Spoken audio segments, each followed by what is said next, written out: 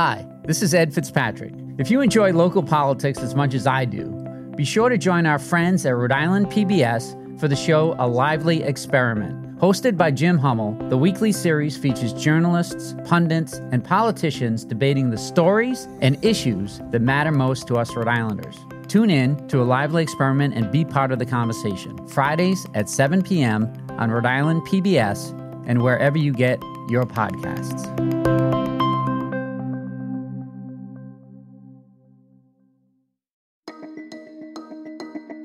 From the Boston Globe, this is Rhode Island Report. I'm Ed Fitzpatrick. Welcome back to the podcast where we bring you big conversations from our very small state. Rhode Island has an open seat in Congress for the first time in over a decade, and the primary is just weeks away. Our own Globe RI columnist Dan McGowan breaks down the latest in the CD2 race. That's after this quick break.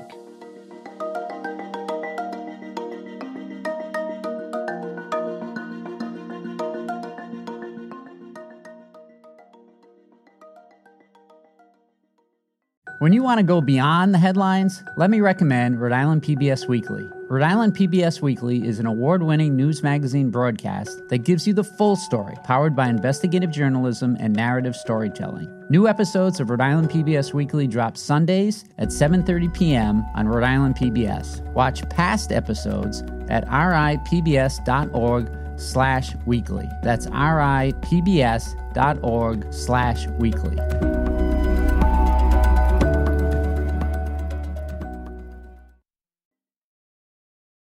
Welcome back. I'm here with my colleague Dan McGowan to talk about one of his favorite topics, wrestling. Politics. Dan, start by reminding us why the political world is watching what happens in Rhode Island's 2nd Congressional District this year. What's at stake? Well, first of all, I should say, Ed, I would have been more interested watching wrestling than the debates that these congressional candidates have had. But to set it all up, you're right. Congressman Langevin, of course, is retiring. You know, Rhode Island doesn't often have these competitive congressional open seats. And so it set off this race, both on the Democratic and the Republican side. There's a competitive, of course, primary, and then the winner will go on and take on Alan Fung in the general election. Yeah, set the scene. Who's running on the Democratic side? Yeah, we've got Seth Magaziner, the state treasurer, right? He's considered kind of the favorite. You know, he's been elected statewide twice. That's kind of why he's got the most money, that sort of thing. David Siegel, former state representative, has been around for a really long time, kind of a progressive activist. Sarah Morgenthau, who's not a household name in Rhode Island, but has a really impressive background as an attorney, worked in the Obama administration, worked in the Biden administration. And Joy Fox, who a lot of us journalists know because she's worked in communications for a really long time. She worked for Gina Raimondo. She, in fact, worked for Jim Langevin. Omar Ba, who you've written about, who's a journalist and from the Gambia and has a great background. And then I believe Spencer Dickinson, a former state representative, is still going to have his name on the ballot. Dan, I know you're a big wrestling fan, pro wrestling fan. So let me ask, in the CD2 race, who's the heel and who's the face? Yeah, let me put on my best Bobby the Brain Heenan impression here. And I think you have to think that the heel, which is the bad guy character, would be Seth Magaziner. Not because he's such an evil person, but comes in at the last minute. He doesn't actually didn't actually live in the district for a long time. And the thing about wrestling, though, is that the bad guy always ends up the good guy in the end. And would you pick any candidate as the hero, the face? I don't think we have a hero just yet. We're still working on it. It might be you, Ed. So we're talking on Wednesday morning, and on Tuesday night, last night, 4 Democratic candidates took part in a WPRI Channel 12 debate. Can you explain why Omar Ba and Spencer Dickinson were not part of the debate last night? Yeah, this is a little in the weeds, but Channel 12 has essentially rules for their debates. You have to either have, I think, 5% polling or raise $50,000 or more. And so Spencer Dickinson and Omar Ba did not qualify based on those standards. It's somewhat controversial. You're going to see this in other debates too, but that's their decision. With Seth Magaziner way ahead in the polls, what did you think? Did he sustain any damage? Did that change the race dynamics last night? The biggest winner of the debate was clearly Alan Fung, who wasn't on the stage. If I'm him, I show them this Democratic debate and I say, pull from Biden. Don't compare me to the almighty. Compare me to the alternative. And that's going to be the case that he's going to make. When you look at that Democratic primary debate, the answer is no, nothing has changed. Seth Magaziner very clearly seems to have control of that race. And as journalists, we're paying attention to this race, looking for a moment that might change things. I don't think you saw that in the debate at all. Yeah, did Magaziner's rivals make a mistake by touting themselves, but not really turning the fire on Magaziner to any great extent?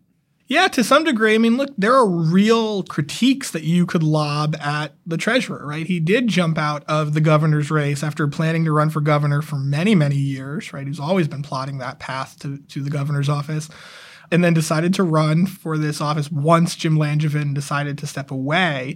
And once he realized that, this governor's race was going to be quite competitive. So that's a legitimate attack that you could kind of lob at the treasurer. Doesn't live in the district, right? Lives on the east side of Providence, has recently moved in and rented an apartment there, but is not, doesn't have long-standing ties to the district.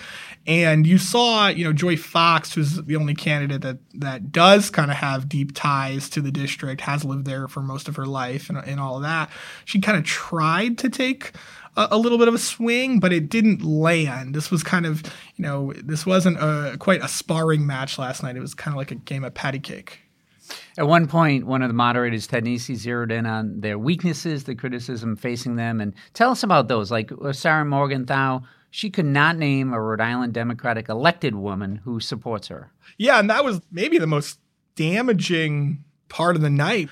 You make the case for good reason. The two females in the race, Morgenthau and Fox, are kind of making the argument Rhode Island's never sent a Democratic woman to Congress. And then you get asked, okay, so who's supporting you? Which current or former elected official? And she couldn't name anybody. The fact is that nobody has endorsed her. That was, I think, the moment that hurts the most. The problem is that that's the moment that hurts the person that in some of the polling that we've seen is polling in single digits, right? You don't need to pull away from Sarah Morgenthau. You don't need to pull away from David Siegel. You need to pull away from Seth Magaziner, or you need to rise above everybody else. We didn't see that from any of these guys. Yeah, did Magaziner sustain any damage last night? Did anybody nick him up? No, I don't think so. I mean, the residency argument doesn't land in a significant way. There was no moment where he either inadvertently stepped in it or kind of forced to move from his candidates. The thing about this is, one of the reasons that Seth Magaziner has such an advantage on top of money and endorsements is these candidates, even, somebody like a David Siegel, who's always been kind of the most progressive person in the room for when he was an elected office holder, when he's been a candidate in the past, they all sound the same, right? They all generally support President Biden for re-election, Nancy Pelosi as the speaker. So you don't see a lot of clear differences. And then I think that's why I've said if all things are equal, then Seth Magaziner is probably the clear favorite. Yeah, what was the biggest point of policy difference between the candidates last night? I thought right out of the gate, there was a good question asked about, I think, the most important topic right now in national politics is the student debt relief that President Biden has put forward. And right out of the gate, you did see at least some level of difference. Now, they're all supportive of it, but Seth Magaziner said he would have rather gone in a direction of interest rates rather than $10,000 in relief. David Siegel said he thought the Elizabeth Warren model of going to $50,000 of forgiveness is probably the better move. The other two were a little bit more supportive, I think, of the general plan that Biden has. But you saw at least some level of, I would have tried to do this. That's what I want to see. I mean, remember, Congress is a place where you're supposed to be debating with each other, where you're supposed to improve legislation or policy. If everybody just agrees on everything, first of all, that's not the way Congress works, as we know. But if everybody agrees everything on the debate stage, you don't separate yourself. Were you surprised that not all the Democrats on the stage urged Joe Biden to run again? I was surprised in the sense that both the Globe has done some polling on this in Rhode Island. There's national polling that shows this across the board, that not just, voters in general, but Democrats specifically have real concerns about President Biden running for re-election. for all four of them running to try to stand out, to kind of express broad support for the president, it's just surprising to me that not one of them could come up with, maybe it's time to move into a younger generation in Democratic politics. Everybody seems very content with the status quo. And that's where I go back to what we started talking about. This is why Alan Fung is going to have a really compelling argument to make to voters that if you don't want anything to change at all, fine, vote for the Democrats. If you want some, at least some difference, some arguments to be made, vote for the Republican. You mentioned polls. Let's talk about what the polls have shown. The Globe and the Suffolk University did a poll in June. What do we find? Remember, one thing we focused on in June was we kind of looked at how each of the Democrats would perform against Alan Fung was one of the, that's a difference from some of the other polling that we've seen. We saw fairly clearly that Alan Fung has a strong lead against all of these candidates, but Seth Magaziner probably had the argument that he was closest. I think he was within 10 points or something like that. And so, they're a little bit closer. We did do a breakdown of how that primary could look, and Seth Magaziner had a very large lead. I think he was somewhere in the 30s, and nobody else was even into double digits yet. You're seeing that the same now. Channel 12 just came out with a similar poll. Seth Magaziner at 37%, David Siegel and Sarah Morgenthau both at 8%, and then much, much less after that. Yeah, that Channel 12 poll done in August showed there is still a large percentage, like more than a third, right, undecided. Yeah, that's the biggest thing that we've seen in a lot of the polling in Rhode Island this year is just there's, coming down the wire, you're not seeing a third of voters being not ready to make a decision yet. The only challenge with that, that always gives hope to the candidates. Yeah, does that give hope to the other candidates? In some ways, I suppose if I were running for office, I would make the argument to my supporters and to journalists that, yes, this gives me a chance. But if you're down 30 points, which is where these candidates are to Seth Magaziner, do you really think that all of the undecided voters are going to break and are going to break specifically for you as opposed to maybe being spread out? 37% might win this race for Seth Magaziner. Two of the Democratic candidates, Morgenthau and Fox, noted that they would be the first Democratic woman elected to Congress from Rhode Island, and they underscored the significance of that now that the Supreme Court has overturned Roe v. Wade. How much do you think abortion rights is going to be a major part of the general election? Oh, I think it's huge in the general election. I think it's harder in the primary because you have all of these candidates who are broadly supportive of abortion rights, while both Morgenthau and Fox make pretty compelling points about sending a Democratic woman to Congress. Seth Magaziner is right to point out that he's in fact endorsed by the National Organization for Women, right? So he does have, some level of support there too. In the general election, I think it's a big deal. I think that, the challenge for any of the Democrats running against a popular former mayor like Alan Fung is they need to nationalize this race, right? If it's a referendum on Alan Fung's time as mayor, Alan Fung is in great shape. And so for any of the Democrats, this needs to be a race about, the future of the country. The argument, you even heard this a little bit last night about this isn't just about necessarily, a woman's right to choose. This starts to go down the path of, will gay marriage be overturned at some point? Things like that. And so any attempt by the Democrats to kind of nationalize this race probably serves to their benefit given where voters are in Rhode Island. Speaking of the Republicans, I saw that Alan Fung just put up a TV ad that portrays him as a superhero in khakis. What was he getting at there? And what did you think of that ad? I suppose it was high energy and it was kind of cute.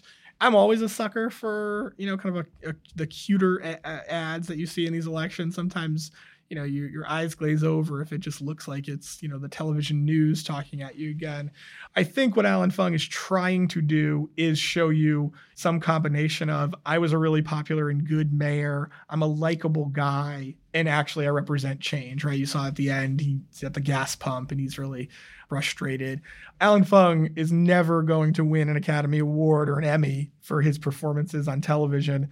And so he struggles with that. But it's a more memorable commercial than we've seen maybe from any of the other candidates in the race. What did you make of the recent visit to Rhode Island by the House Republican leader, Kevin McCarthy? Yeah, this is that challenge that Alan Fung, to some degree, has as, trying to balance being a Rhode Island Republican with trying to energize national Republicans and get them to invest in this race. He wants national money, right? He wants to be a factor within the party. And so you embrace somebody like Kevin McCarthy, who another person I don't consider a household name here in Rhode Island, but certainly is very polarizing, is very pro-Trump, is doing anything he can. Remember, he missed a spot once to be the speaker. Now he wants the speakership and he thinks he's got it lined up. Alan Fung has said, I'll support him for speaker. Alan Fung, in kind of typical, predictable Alan Fung fashion, kind of bungled the visit, right? He didn't mention it for days. He didn't mention it. He tried to kind of hide from it. He kind of gift wrapped it for Channel 10, and that was a strange decision. But, do the voters actually think about this and care deeply? I'm not sure. I think the thing that hurts Alan Fung the most in this race is wearing that Donald Trump hat to the inauguration. I still think the only thing that really is going to grind the gears of Rhode Islanders is the association to Trump, not to McCarthy. So there's only a couple weeks left. Do you see anything that could change the dynamics of the Democratic primary in CD2? I mean, Seth Magaziner would have to move out of state to lose this race at this point. I can't imagine anything is gonna change. He just has too much of an advantage financially, endorsements, and kind of an underwhelming group of opponents. And we'll end with a fun question. In the debate last night, they asked the candidates, what's your favorite place to eat ice cream? Morgenthau and Magaziner mentioned Brickley's. Siegel said Tricycle, I believe. And Fox said Vanilla Bean. What's yours? I'm disappointed they didn't say Mr. Lemon, which I know is not ice cream. It's not ice cream. Answer the question, Dan. I suppose it would be Brickley's. I think Brickley's is fantastic. I'm with them. Mr. Lemon is your answer for everything. Favorite restaurant, favorite drink. It's a great place. It's a great place. Dan, thanks for joining us today. Thanks for having me, Ed. Here are some more stories to check out this week in Globe, Rhode Island. A homegrown comedian who is known for her Rhode Island-based humor is hitting the big time. Seekonk native and LaSalle Academy grad Alyssa Lempiris has a new comedy show on the streaming service Peacock. Brian Amaral has the details. A man who was arrested for fighting on the Block Island Ferry is in trouble again. He was arrested in Pawtucket for allegedly stealing a car and having an unlicensed firearm. Alexa Gagas has the story. Alexa is also covering the trial of Gene Lugo, the Providence police officer who has been accused of assaulting his political opponent, Jennifer Rock. For these stories and more, go to globe.com/Rhode Island. That's globe.com/Rhode Island. Rhode Island Report is a production of the Boston Globe. Today's episode was produced by Megan Hall and Carlos Munoz. Audio mixing and mastering by Marissa Ewing of Hemlock Creek Productions. Our music is from APM. I'm Ed Fitzpatrick. See you next week.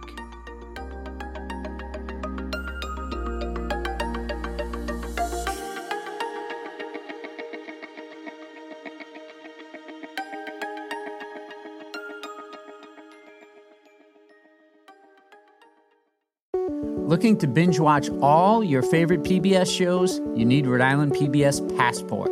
Masterpiece, Antiques Roadshow, Rhode Island PBS Weekly, and many more. Watch them all, anytime, and from any streaming device. Learn more about this member benefit at ripbs.org/passport. That's ripbs.org/passport.